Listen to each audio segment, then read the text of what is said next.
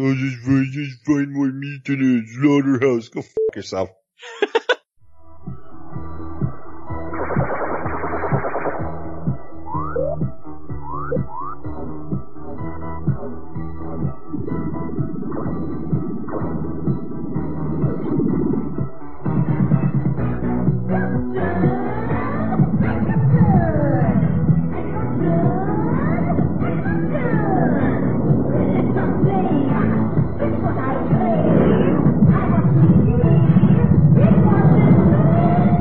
Radiodrome.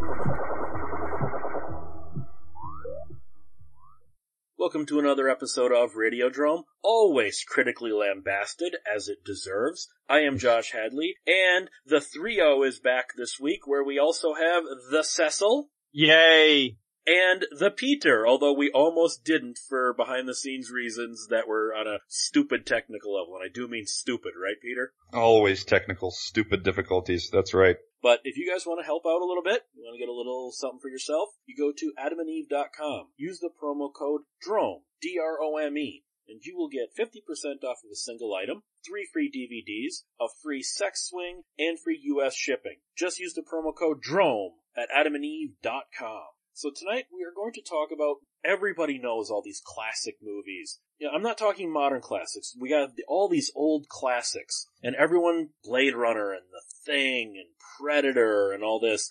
And a lot of people forget, not that they were bombs, well, some of them were, but not that they were bombs, but critics hated a lot of classic movies. The critics just hated some films that are today classics. It's interesting when you look at, now sometimes they get reassessed. I know The Big Lebowski is celebrating its 20th anniversary this year, and a lot of critics who reviewed it back in 1998 have gone back and reassessed it. Some still don't like the movie. Some, like Mark Kermode, said, well, he still is not a fan of the movie. It's way funnier now than it was in 1998. So, he has changed his opinion on it. So we're going to look at some original reviews of some classic films. Such as, you guys both like Predator, right? Yeah, of course.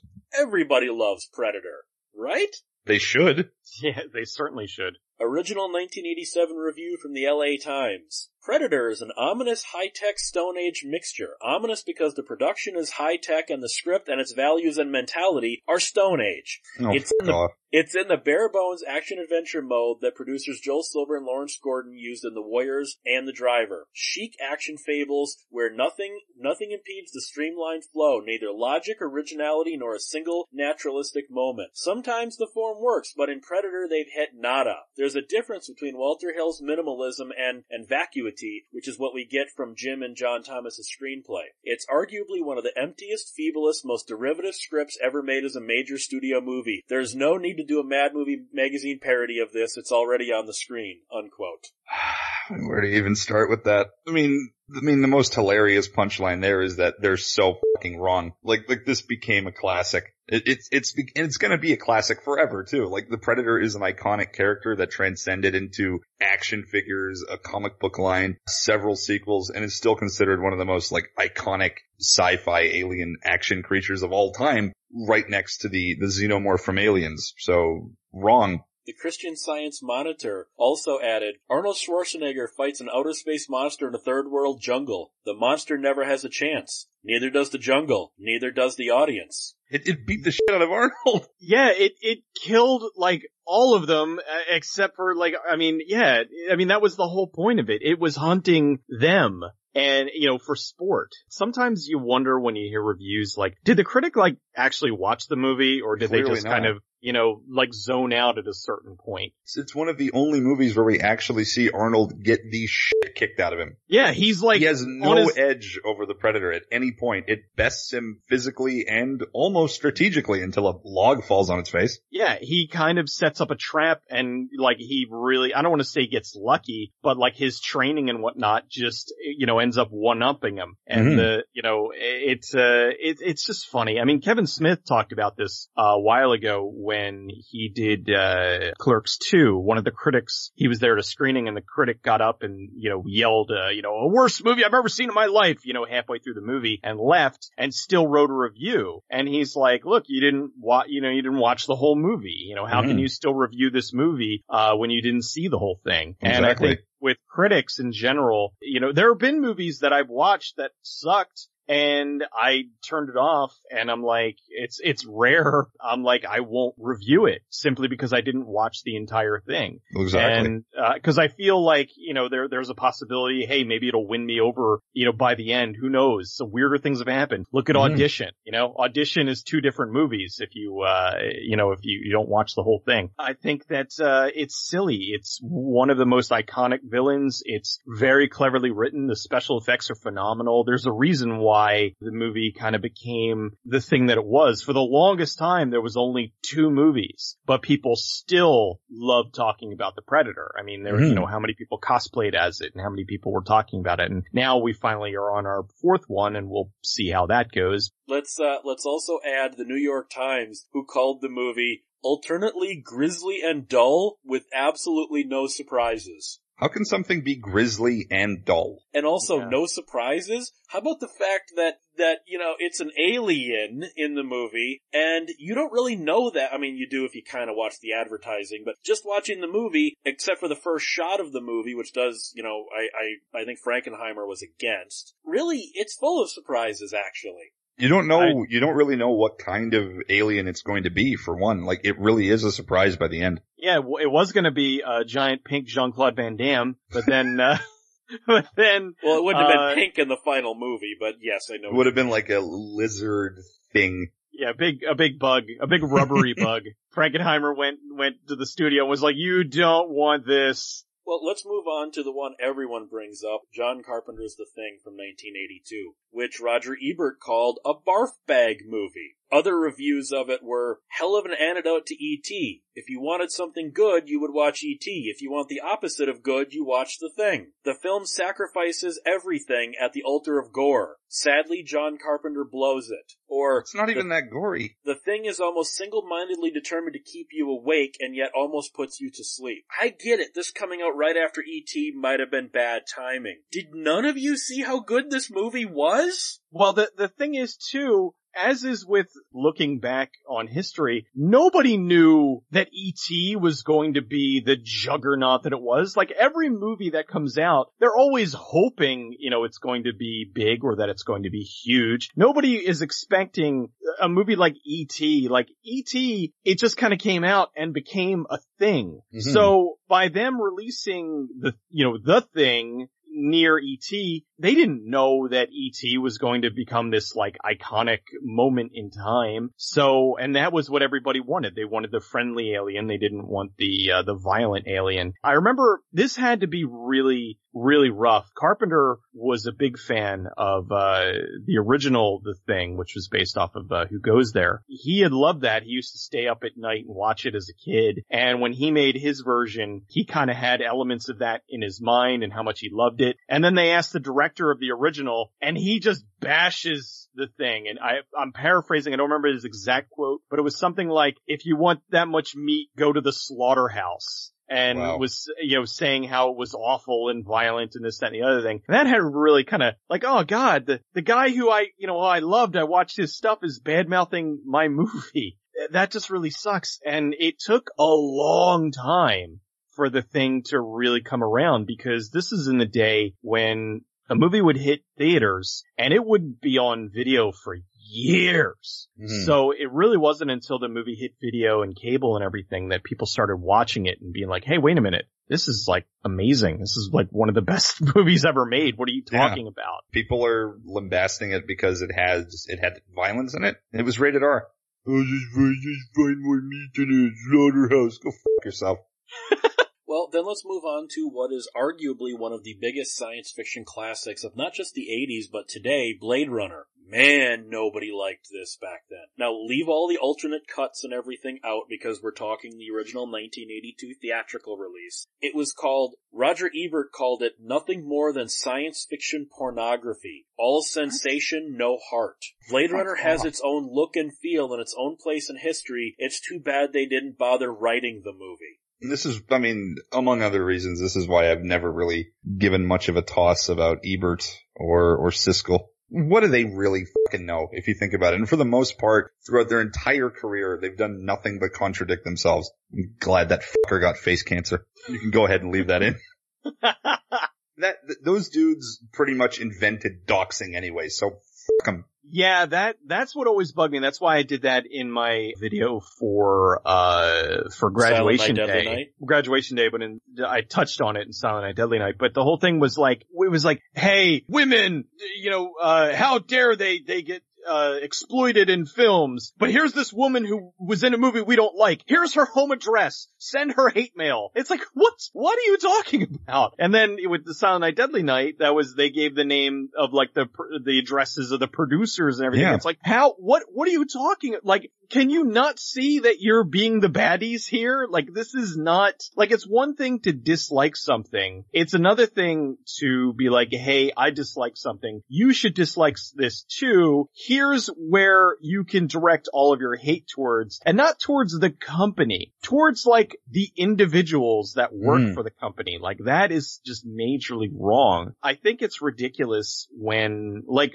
I understand that, yes, they did do a lot for mainstreaming critics, but at the same time, they also did a lot of bad. They had their biases. They didn't like horror, and they would... Unless it was Halloween. Well, that's the thing. They would go through all kinds of mental gymnastics to call something that wasn't horror, or something that was horror, not horror. Cecil, Silence of the Lambs, according to them, is not horror. It's a thriller. Is a fucking slasher film. Yeah.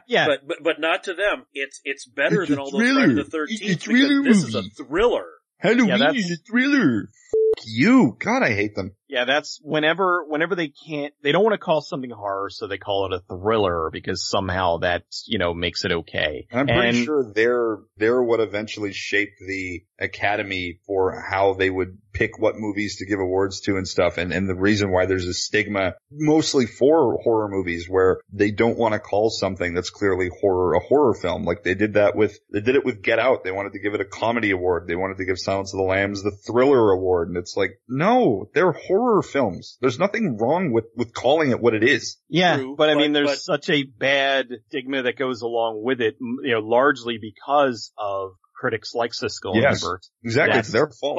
But swing it back to Blade Runner, because that's not our topic. Oh, right. Well, but Blade Runner, I think it's ridiculous. Here's a movie that, here we are decades later, and people are still decoding it and pointing out nuance and subtlety and storytelling devices and all kinds of things here and there that just make it the brilliant movie that it is. And for them to say like there's no story, and have you ever heard of like visual storytelling? It's like, yes, there was storytelling, but there was also a lot of things that were very subtle, things that were shown, the whole show me, don't tell me. And that was one of the problems that I had with 2049. I thought it was a lot more, tell me, don't show me. It was a lot more like, here is all of this. And it's like, no, like you're kind of missing a lot of what was the beauty of the original. And, I thought they kind of had the look down and a little bit of the feel, but I thought that was a little too full of itself. And it, like, I mean, I also hold the first up to, just godlike regard. It is just an incredible movie. Funny when you hear people that are just, it's one thing to say, okay, I didn't like it,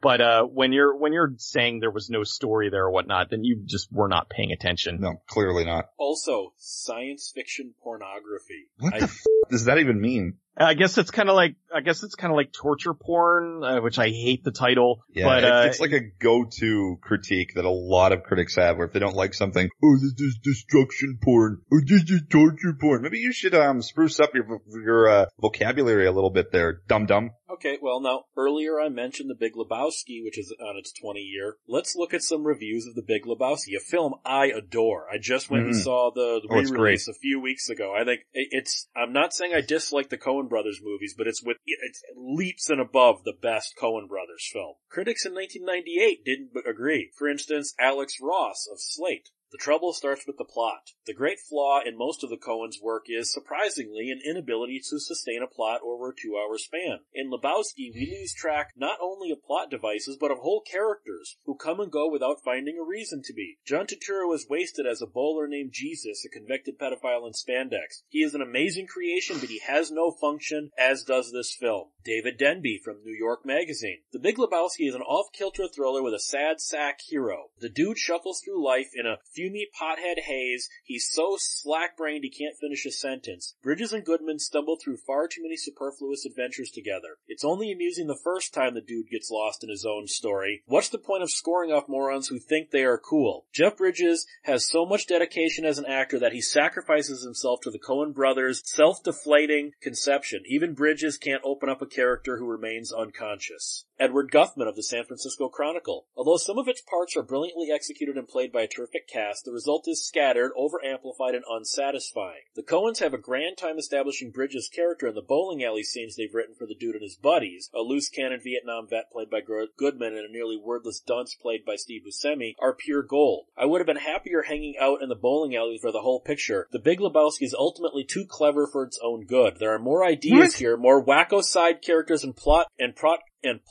curlences than the film could support, and inevitably it deflates from having to shoulder too much. Unquote. Too clever for its own good. So basically, are they out of their fucking minds? I take so it you disagree. It's like a backhanded compliment. This is too smart for me. Well, then obviously you're the idiot here. If it was too smart for you, you're the moron, and you're the one that needs to piss off. And I do want to point out, in all fairness, all three of the critics I just read those 1998 reviews from have reversed themselves and now love The Big Lebowski. Of course they have. Sometimes time does tell. In that case, a lot of these too, it's like trying to do a little bit of revisionist history. They didn't get it at the time, but now that the film has found its audience and proven to be good, they're, oh no, it is really good. So that kind of like, I mean, yes, people can change their opinion over time. People maybe can see things and like, oh, well, I was in a bad mood, or I wasn't, fully into this at the time. When you get something like that, they're just outright lambasting it at the time, and then coming back years later and saying how it's this, misunderstood genius and all that. It's just, it's also now after the Coen brothers have won Oscars and, that they're backpedaling. So, I just think that a lot of that is bogus. The Big Lebowski was a movie that, I enjoyed it the first time I saw it, and then I enjoyed it more the second time I saw it because I liked it, and then like once you kind of see what the movie's going for, then you enjoy it even more. Kind of like how a movie like Super Troopers, I think, just continues to get funnier, like the more you see it, whereas a lot of comedies, they get less funny when you see it. So I enjoyed that more, the more I saw it. It's a very unique film. It's a very Coen Brothers film, and it's definitely one of my favorites, if not my favorite from them. Go to what is considered one of the all-time classics, and I do mean all-time. Citizen Kane. Now this one, I'll get into the politics of it. We got a couple of more later on that politics might be involved in their bad reviews. But Citizen Kane was called an all-American triumph of style over substance, or the film's lack of emotional depth and shallow characterization are empty metaphors for today, or a total bore. The performances are worthless. The photography is quite good, but it's nothing to write to Moscow about. The acting is middling and the whole thing is a little dull. And this I love. Mr. Wells' highbrow direction is of that super clever order which prevents you from seeing that with which is being directed is all about, unquote. Didn't that last one just say, I didn't get it, so therefore it sucks? Pretty much. Pretty much, yeah. Now, the politics might be because, this was a movie ostensibly about Hearst, and Hearst controlled most of the media at that time with all the newspapers and radio stations. It's come out, this is not a conspiracy theory. Hearst basically told all of his people, this film bombs. You make sure it goes away. So a lot of the negative reviews in this case might be the critics were told you are to pan this film. So I don't know if that falls into the same they couldn't see what was in front of them or if they were trying to keep their jobs. It could be a mix of both. I mean, anytime a movie comes out that's basically criticizing the status quo, you're going to have people that want to make it go away.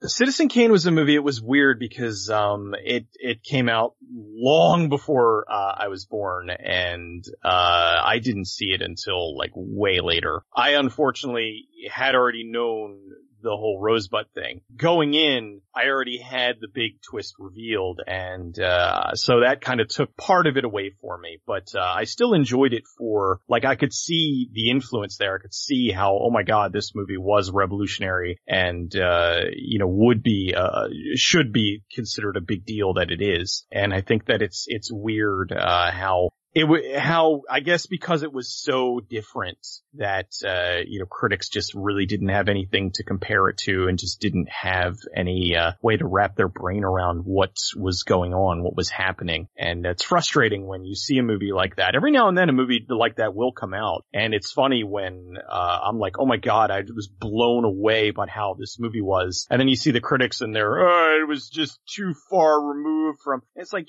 open your freaking brain, you people. Like, understand everything doesn't have to be a carbon copy of everything else. And, when somebody is trying something different, sometimes it doesn't work, but when it does work, it works and it works amazingly. I think that that's very weird. And it's kind of, I guess in the end, Orson Welles kind of won the test of time because, the movie is frequently cited as the best movie ever made.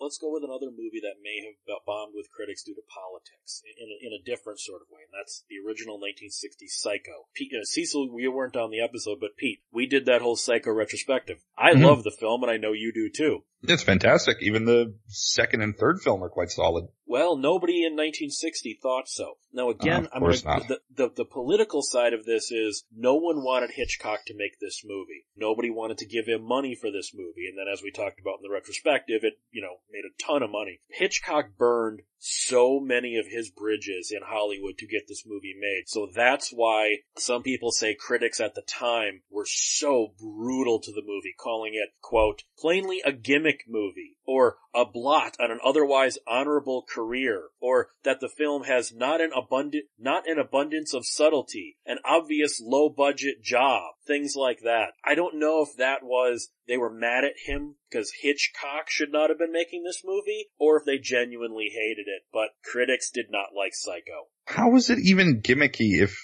stuff like that hadn't even really been being made yet? Like, what kind of criticism is that? It's gimmicky. Gimmicky to what? No, a William Castle movie is gimmicky. Yeah. Yeah. William Castle, kind of, his whole thing was gimmick. And I'm not bad-mouthing him, I'm just saying that was his shtick was gimmick.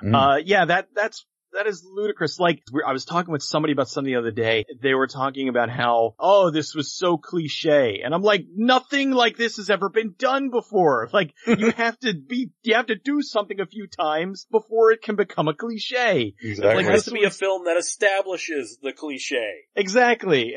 God, I wish I could remember what I was, but it's just, it's hilarious when something like that is gimmicky. How is it gimmicky? Like, what was gimmicky about that? It was another film that was revolutionary. It's a film that people are still talking about today. It's a film that even though Gus Van Sant did it shot for shot, with the exception of the Vince Vaughn jerking off, but I mean everything else was shot for shot, and he could, and he did that to see if you could. It was actually an experiment. I kind of like and dislike that he did with it, but I understand it was, he wanted to see if you could recapture that magic, and he proved that no, you can't. No, you can't. But it's a movie that will be dissected and will be referenced and will be shown as one of the great movie reveals of all time. It is, it's just a fantastically shot movie. It's done well. It's paced well. The script is on point. Everything about it is great. And, it's just funny that, they would say it's gimmicky. Now, I particularly am not a fan of The Wizard of Oz, but The Wizard of Oz The New Yorker called it a stinkeroo. Another reviewer said it displays no trace of imagination, good taste, or ingenuity. Now, even as someone who does not like The Wizard of Oz, imagination is not something that movie's lacking. Mm-hmm. I might not like the movie, but it's an imaginative as movie. It is.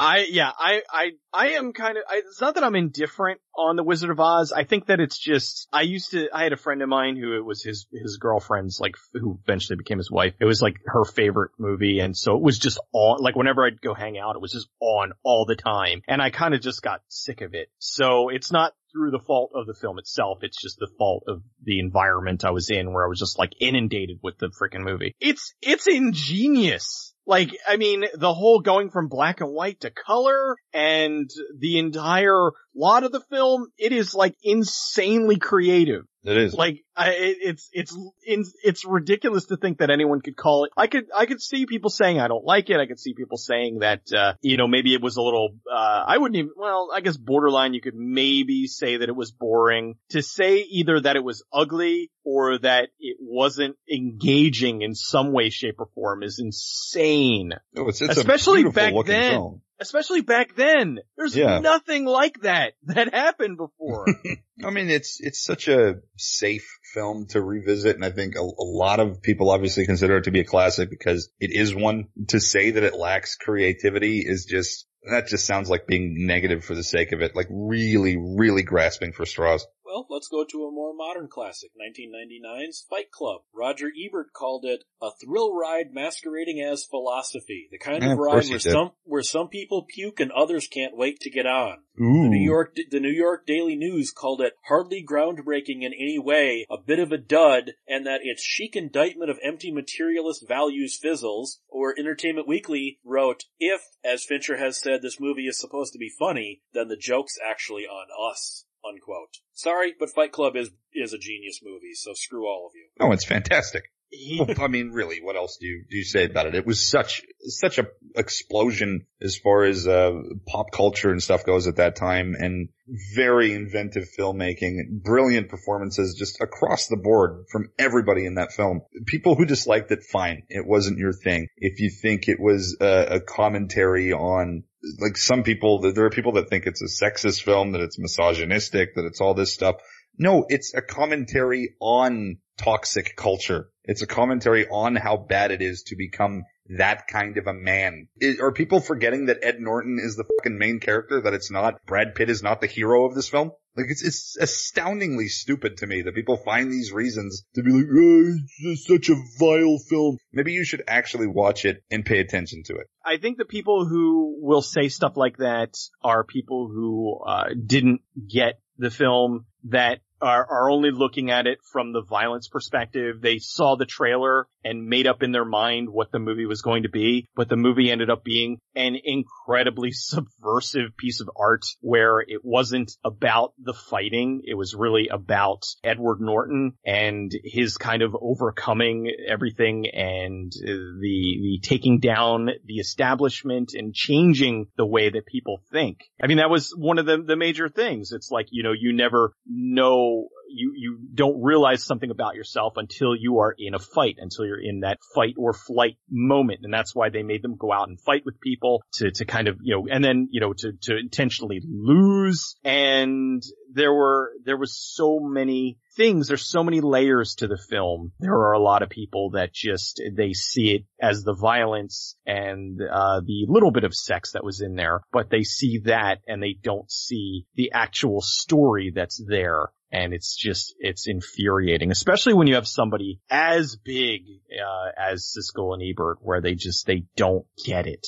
Talk about not getting it. Now, I get it, this next movie is not for everyone, but to me it's a holiday classic, and that is Scrooged. I think Scrooged is brilliant. Critics did not agree. For instance, Variety called Scrooged an appallingly unfunny comedy. USA Today called it a monumental mess. The LA Times, I actually kind of like their review though. The LA Times said that Scrooged is as funny as a mugging. I think that's kind of unique. They added that the plot is nothing short of a complete mess. I'm sorry, I think Scrooged is hilarious. I think Scrooged is a brilliant satire on both not only holiday nostalgia, but also on that kind of family-friendly vibe. It really took a dark edge without getting mean. Well, it was a little bit mean, but without getting too dark with it. I saw this when I was a kid, when it was in theaters. It's edgy without going Eli Roth levels. Scrooged was a movie that I didn't like the first time I saw it, but I was in a bad place at the time, and I watched it again, and I really did like it, largely because of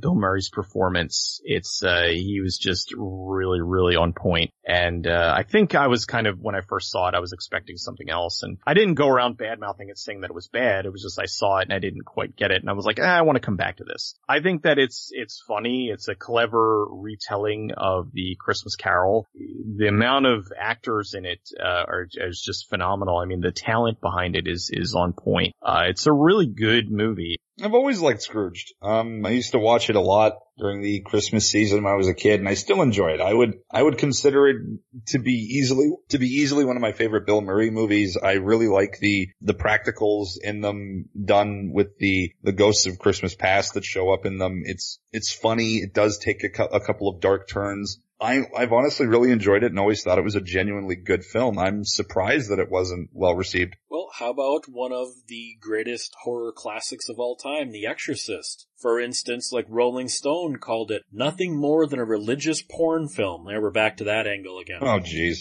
The New York Times called it a chunk of elegant occultist claptrap, a practically impossible film to sit through. It establishes a new low for grotesque special effects.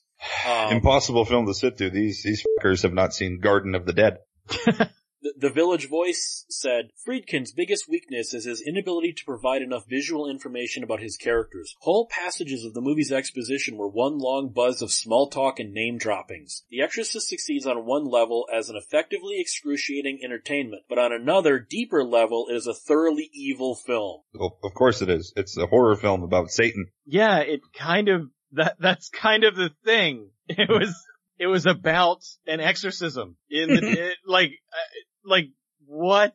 That blows my mind. That is hilarious when that might when they... be the stupidest critique ever. It's an evil film. Well, yeah. Yes, it is an evil film. It is about a girl who's possessed by, well, not the devil, but a devil. Yeah. And the priests are there to, can they not see past their own bias and actually, give a horror film a shot? Just wait till we get to our next one, and yeah, you're gonna be mad. Let's go to Alien. The New York Times, oh my god. The New York Times review actually offends me. Quote, don't race to it expecting the wit of Star Wars or the metaphysical pretensions of 2001 or Close Encounters of the Third Kind. First of all, the wit of Star Wars, and then, the high-end, highfalutin, hoity-toity 2001, and Close Encounters, that mainly bore fest. Yeah, Aliens got nothing on them. No, of course not. But the Guardians review, quote, you won't see anything original anywhere in this film, unquote. What?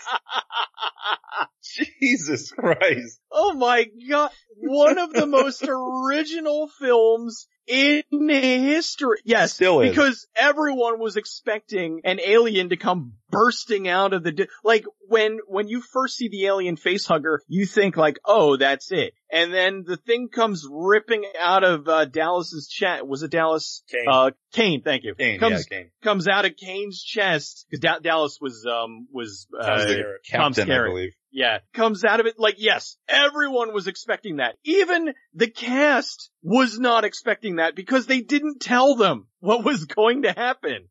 To get genuine surprise. No one saw that coming. The whole thing, one of the beauties of Alien is that they're not starfighters. They're not military guys. They're not badasses. This is just truckers, essentially. Yeah. That are hauling gear and they're doing, blue collar space work, and they get wrapped up in this thing that is, they're not trained to deal with this kind of thing, and they figure out a way to overcome it. And it's beautiful because of that. I mean, we get the military aspect of it, in Aliens, but with this, it's just, they are, they're space truckers. Beautiful because it's so different from Star Wars and all these other space movies that we've had before. Alien is one of the greatest movies ever made, period. Whoever said that,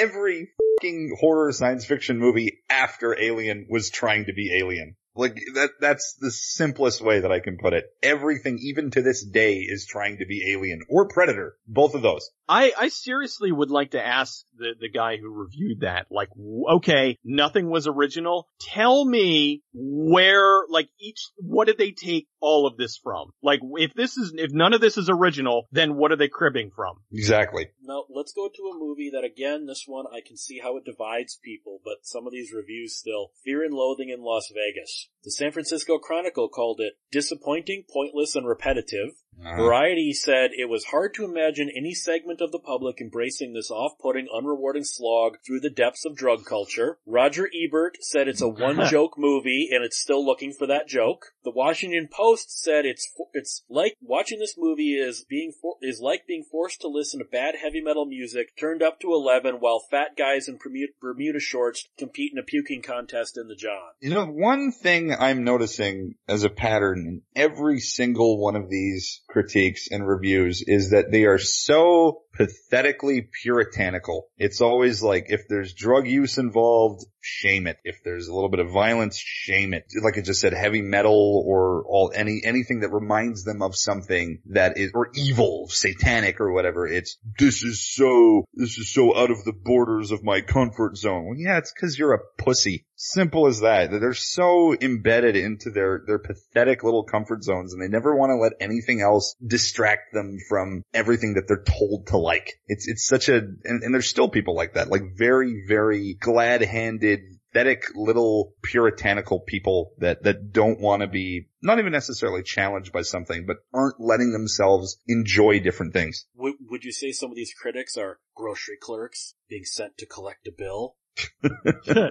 We're going to move on to Apocalypse Now. Time magazine, for instance, said, while much of the footage is breathtaking, Apocalypse Now is emotionally obtuse and intellectually empty. Excuse me?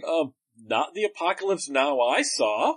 I don't even know what to say to that. Yeah, like how, like really? Intellectually empty and emotionally obtuse.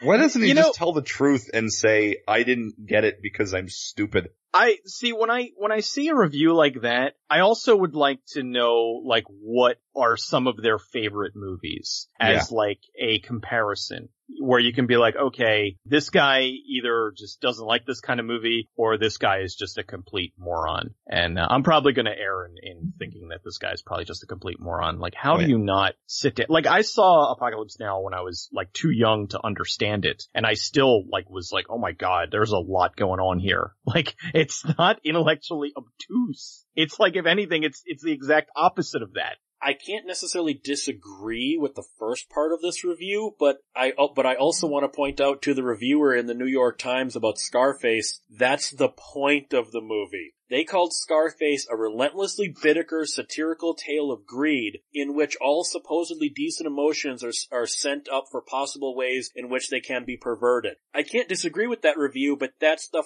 fucking point of the film! So, yes! Exactly. Yeah. He's not the good guy.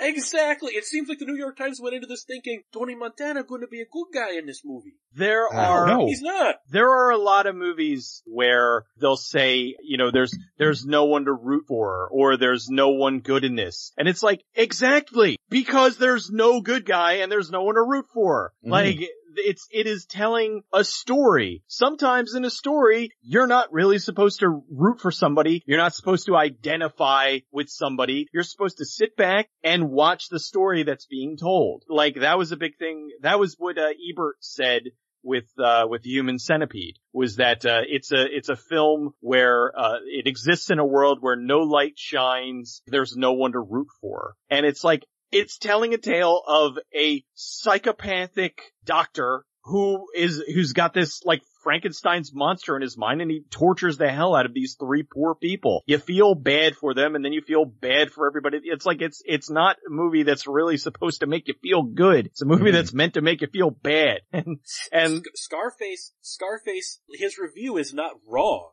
It's just, he took it wrong, because everything he said in there is all in Scarface. But again, that's the point of Scarface. So I can't even say the New York Times reviewed it poorly. They just didn't get it. They just didn't like or get it. I mean, and that's fair. Scarface is a really, really intense film, but you have to look at it from the perspective that this is a guy who really let like power and money go to his head. Like he went crazy, and he pays for it at the end. That's the whole thing. That don't understand it. You have rappers that like idolize Scarface and stuff like, yeah, I want to live that life. It's like, no, you don't. Like being Scarface is awful. You lose all your friends and you get your whole fucking chest and rib cage blown out and you fall into whatever he fell into at the end. Peter.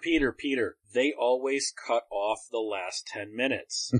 The last 10 minutes don't exist for people who idolize Tony Montana. Of course. Okay, let's go back to the beginning of modern film, the silent era. The New York Times said this about Metropolis, one of the most visually breathtaking and deep films ever made up to that point. It is a technical marvel with feet of clay, a picture as soulless as the manufactured woman of its story. Its scenes bristle with cinematic imagination with hordes of men and women and astounding stage settings. It is hardly a film to be judged by its narrative, though, for despite the fantastic nature of the story, it is, on the whole, unconvincing, lacking in suspense, and at times extravagantly theatric, and most of all, boring. So this is not a new phenomena. Metropolis, for sake.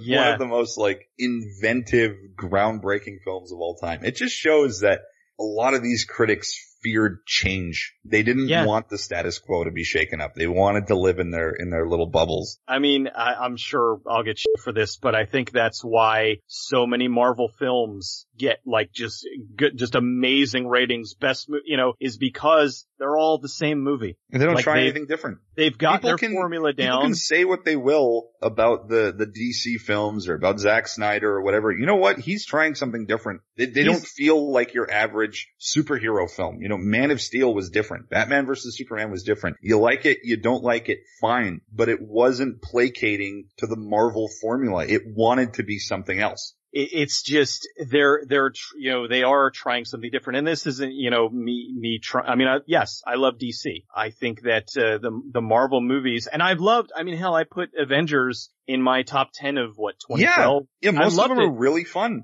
I enjoyed the hell out of Infinity War. With a lot of the like single films, the, Ant-Man, Doctor Strange, they've got a formula. They do. And they just stick to the formula. Villain of the week, quirky jokes, like almost the same brand of characters, almost the same brand of pacing. And it really does feel like you're watching the exact same film over and over again, with the exception of a few, like Winter Soldier. But with Metropolis was so not just visually groundbreaking, but the story was all about breaking free from being everyone else, from being just like everything else. Yeah. In the New York Times, it was like, okay, this is stupid. So we're going to end on what is arguably, I don't agree with it being the greatest sequel of all time, but it's generally called the greatest sequel of all time, Godfather 2. Vincent Canby's famous review. The only remarkable thing about Francis Ford Coppola's The Godfather Part 2 is the insistent manner in which it recalls how much better his original film was. It's a Frankenstein's monster stitched together from leftover parts. It talks. Jesus. It moves in fits and starts, but it has no mind of its own. Occasionally it repeats a point made in The Godfather, but its insights are fairly lame at this point. The Godfather Part 2, which opened yesterday at 5 theaters, is not very far along before one realizes that it hasn't anything more to say. Everything of any interest was thoroughly covered in the original film, but like many people who have nothing to say, Part 2 just won't shut up. Not the least of its problems is its fractured form. Part 2 moves continually back and forth in time between two distinct narratives. Yeah, that's one of the things that makes it unique, you dick. It's called emotional parallaxing, where you're contrasting one thing that's happening now to something that happened at an earlier time in that character's life. It's called filmmaking. It's almost like they can't comprehend more than one story being told in a movie. This guy was growing up and was going through a lot of troubles, but now that he's older, he's kind of become evil. And it's like they're not being able to differentiate between, well, this is kind of what caused this later stuff to happen. I think so many of the critics are just idiots. Like, that's why a lot of times you go to Rotten Tomatoes or something and you're like, some piece of garbage movie will have like a fresh rating, and then some really clever, cool movie that is trying new things and is different will get like a 30%. Mm-hmm. And I'm just like, that's why I stopped listening to critics a long time ago. I have a couple of people who I'll watch out of curiosity, but even then, no, I don't agree with that. And then I see something and I'm like, all right, I agree with what they had a point, or I end up liking it and still end up disagreeing with them. And I think it's just dumb. And although I will say that I think we can all agree on what really is the best sequel of all time. Breakin' 2, Electric Boogaloo. Oh, I was going to say Guyver 2, Dark Hero. Ah, yes. Also greatest sequel ever made. Well, okay. Then the final question will be then, okay, we're looking at all of these movies that are now classics and seen as groundbreaking, but weren't at the time. Do you think that'll be done with the movies that are coming out today? I'm actually a little frightened that at some point Grown Ups or Transformers or something like that is going to be considered a game changer, or look back at and go, all those critics are wrong. Look, you're wrong about that, because these movies you just listed, the Transformers ones and Grown Ups, these are not only critically panned, but they're audience panned. Nobody that I know likes the Transformers movies, at least for the majority. Same with Grown Ups. Everybody makes fun of these movies. Whereas if you look at Blade Runner, Predator, Alien, The Thing, Fear and Loathing in Las Vegas, Big Lebowski, all these movies, audiences loved it. A lot of people immediately latched onto it and really enjoyed it. I think that shows the sign of an eventual cult classic. Even something like Batman vs. Superman is going to be a cult classic. I mean, critically panned, yes, it's had some naysayers and whatnot, but there is a large community of people who love it. That's going to end up becoming a forgotten classic or cult classic or whatever. Movies like that will, absolutely. Man of Steel, most likely. But when you talk about like Transformers and Grown Ups, fucking nobody likes those. Like, the Transformers movies are even now starting to dwindle in popularity in China, where they were making most of their money. But even there, they don't give a fuck anymore. Like, they're just going to be forgotten cash-in blockbusters. That's really all they are. And Grown Ups is just a bunch of now boring comedians getting together to make a paycheck, and everybody knows it. So I think you trying to tell me your fear can be put to rest. Are you trying to tell me that Jack and Jill will not get a critical reassessment in 20 years like The Big Lebowski did? Oh, of course it won't. Absolutely not. One of the very few movies that I've turned off. That is a movie that really is as bad as you think it is. Like, there's a lot of movies where you're like, this stinks. And then you're like, you know what? It wasn't as bad. No, that's really as bad as you think. It might even be worse than you think it is. And this is coming from somebody who, I enjoy Adam Sandler's movies to a certain degree. I think after he started doing like the family movies, it really he kind of got Eddie Murphy'd, and he was being too safe with his comedy. I just think that, I think that is not really going to be reassessed. I mean, Who knows? Maybe, in 20 years, people will do like a sort of, whoever the next Red Letter Media is, will look at that the way that they did with, Freddy Got Fingered. But, I actually hope there is no next Red Letter Media, because those guys are fucking terrible. I think the Red Letter Media guys are the very definition of film snobs. But we're film snobs. Well, yeah. We kind of are. We're cinema snobs. I am not that snobby. But really, what I was going to say as far as the Jack and Jill stuff goes, that there are movies that do literally just stay in kind of forgotten territory. Like did Stopper My Mom Will Shoot ever really become a cult classic? No. People still look at it as like Stallone's worst movie. So I'm pretty sure we're safe. Leonard Part 6. I think if you did a Leonard Part 6 review, it would be like a sleeping pill.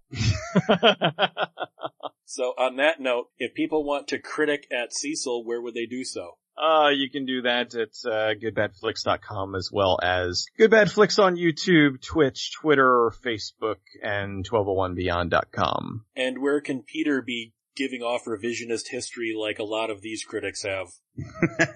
Revisionist history? No. When I like something, I like it. You can find me on Twitter, Cinematic, on Facebook, The Cinemasochist, on YouTube, Cinemasochist, 1201beyond.com, where there are shorts for not only my stuff, but also many of the other fine programming that is showcased over at 1201beyond.com. And of course, donate to my Patreon at Cinematica. I can't guarantee whether your money will actually stay or whether it will be declined by those folks, but give an attempt to it if you would like to donate to the show, and criticize me all you like. I used to be put off by it before, but now I only have one feeling and it's ironclad. You can't hurt my one feeling. You can't hurt me, but you can contact me at 1201beyond@gmail.com or go to 1201beyond.com. You can also help by donating to the Patreon. If you can't tell, we need new equipment. We need new mics and computers and whatnot, so help us out. I at least need a better mic, or at least one that my laptop is going to fucking pick up better. Guys, try to be a cut above. Keep one foot in the gutter, one fist in the gold. Have a good night.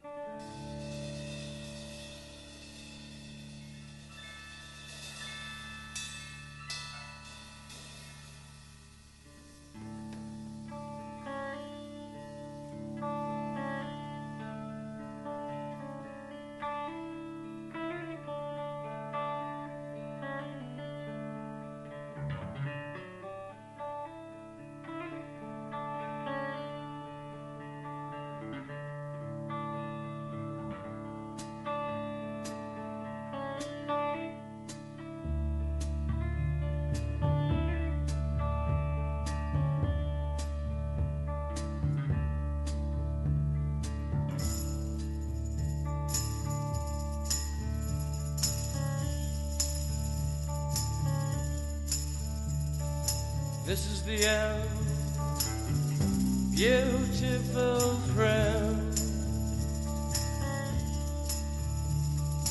This is the end, my only friend. The end of our elaborate plans. The end of everything that stands. The end, no safety or surprise. The end, I'll never look into your eyes again.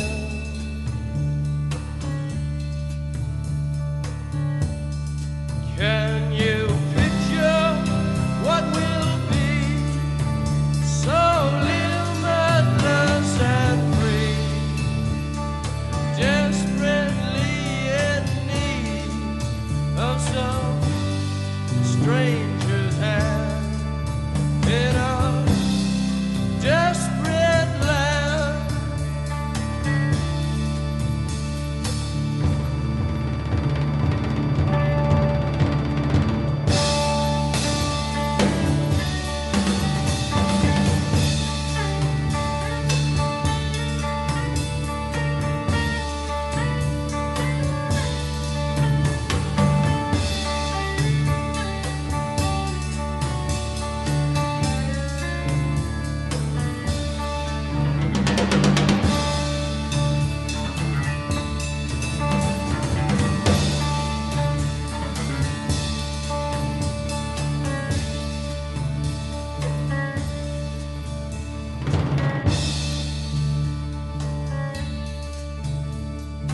Lost in a romance, wilderness of pain,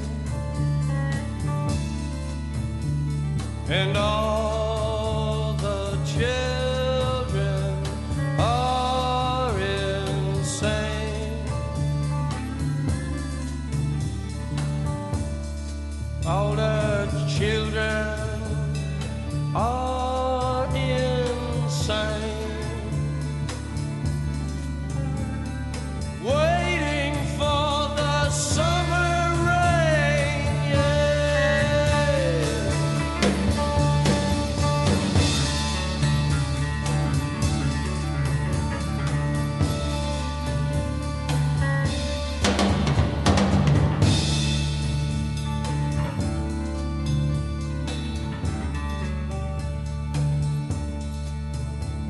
There's danger on the edge of town.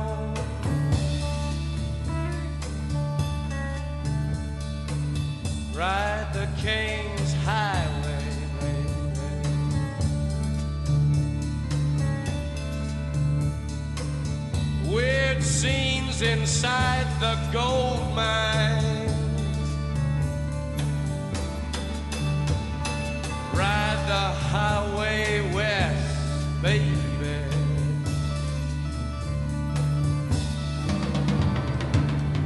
Ride the snake, ride the snake to the lake, the ancient lake, baby. The snake is long, 7 miles. Ride the snake. He's old and his skin is cold.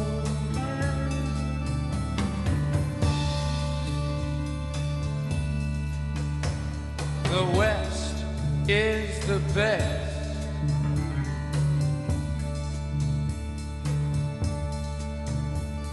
The West is the best.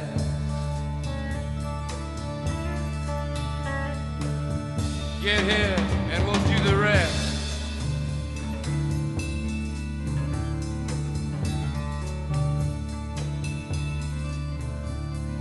The blue bus is calling us.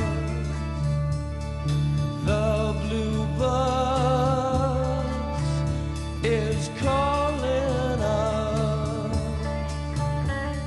Travel, where you taking us?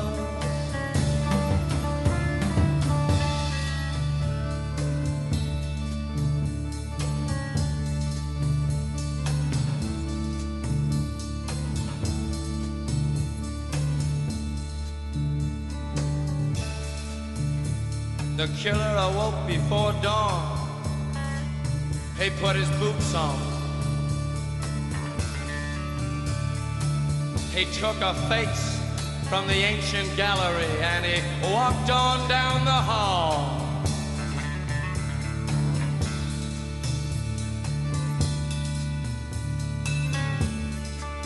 He went into the room where his sister lived, and then he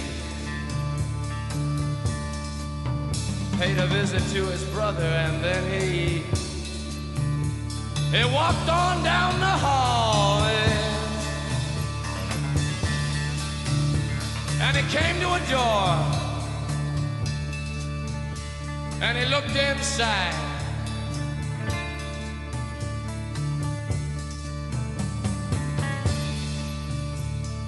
Father, yes, son, I want to kill you.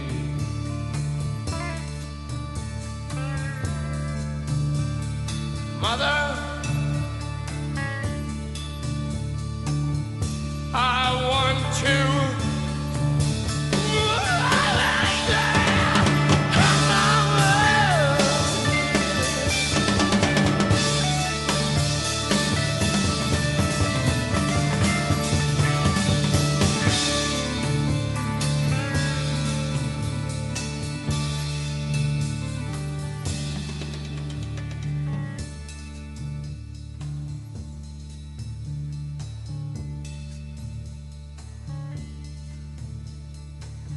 Come on, baby, take a chance with us.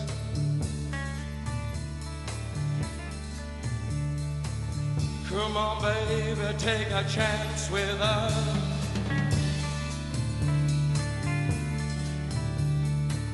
Come on, baby, take a chance with us and meet me at the back of the blue bus. Do not blue rock on us. Blue bus, do not. Come on, yeah.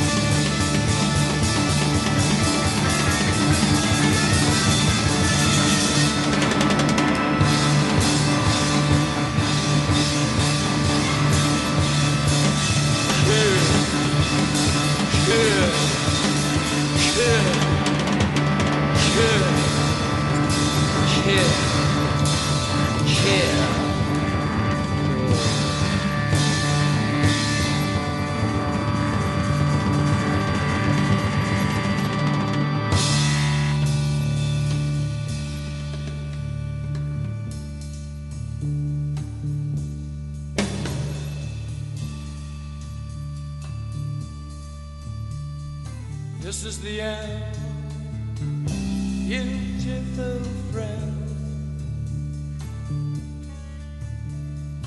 This is the end, my only friend. The end. It hurts to set you free, but you'll never follow me.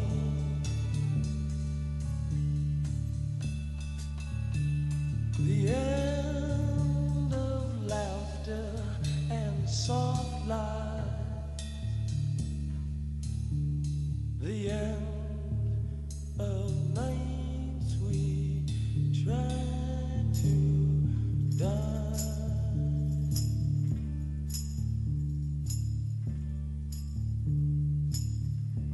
This is the end.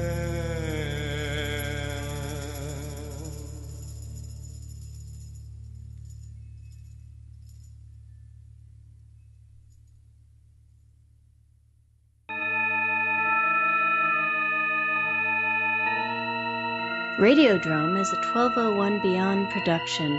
Find it and other great content at 1201beyond.com.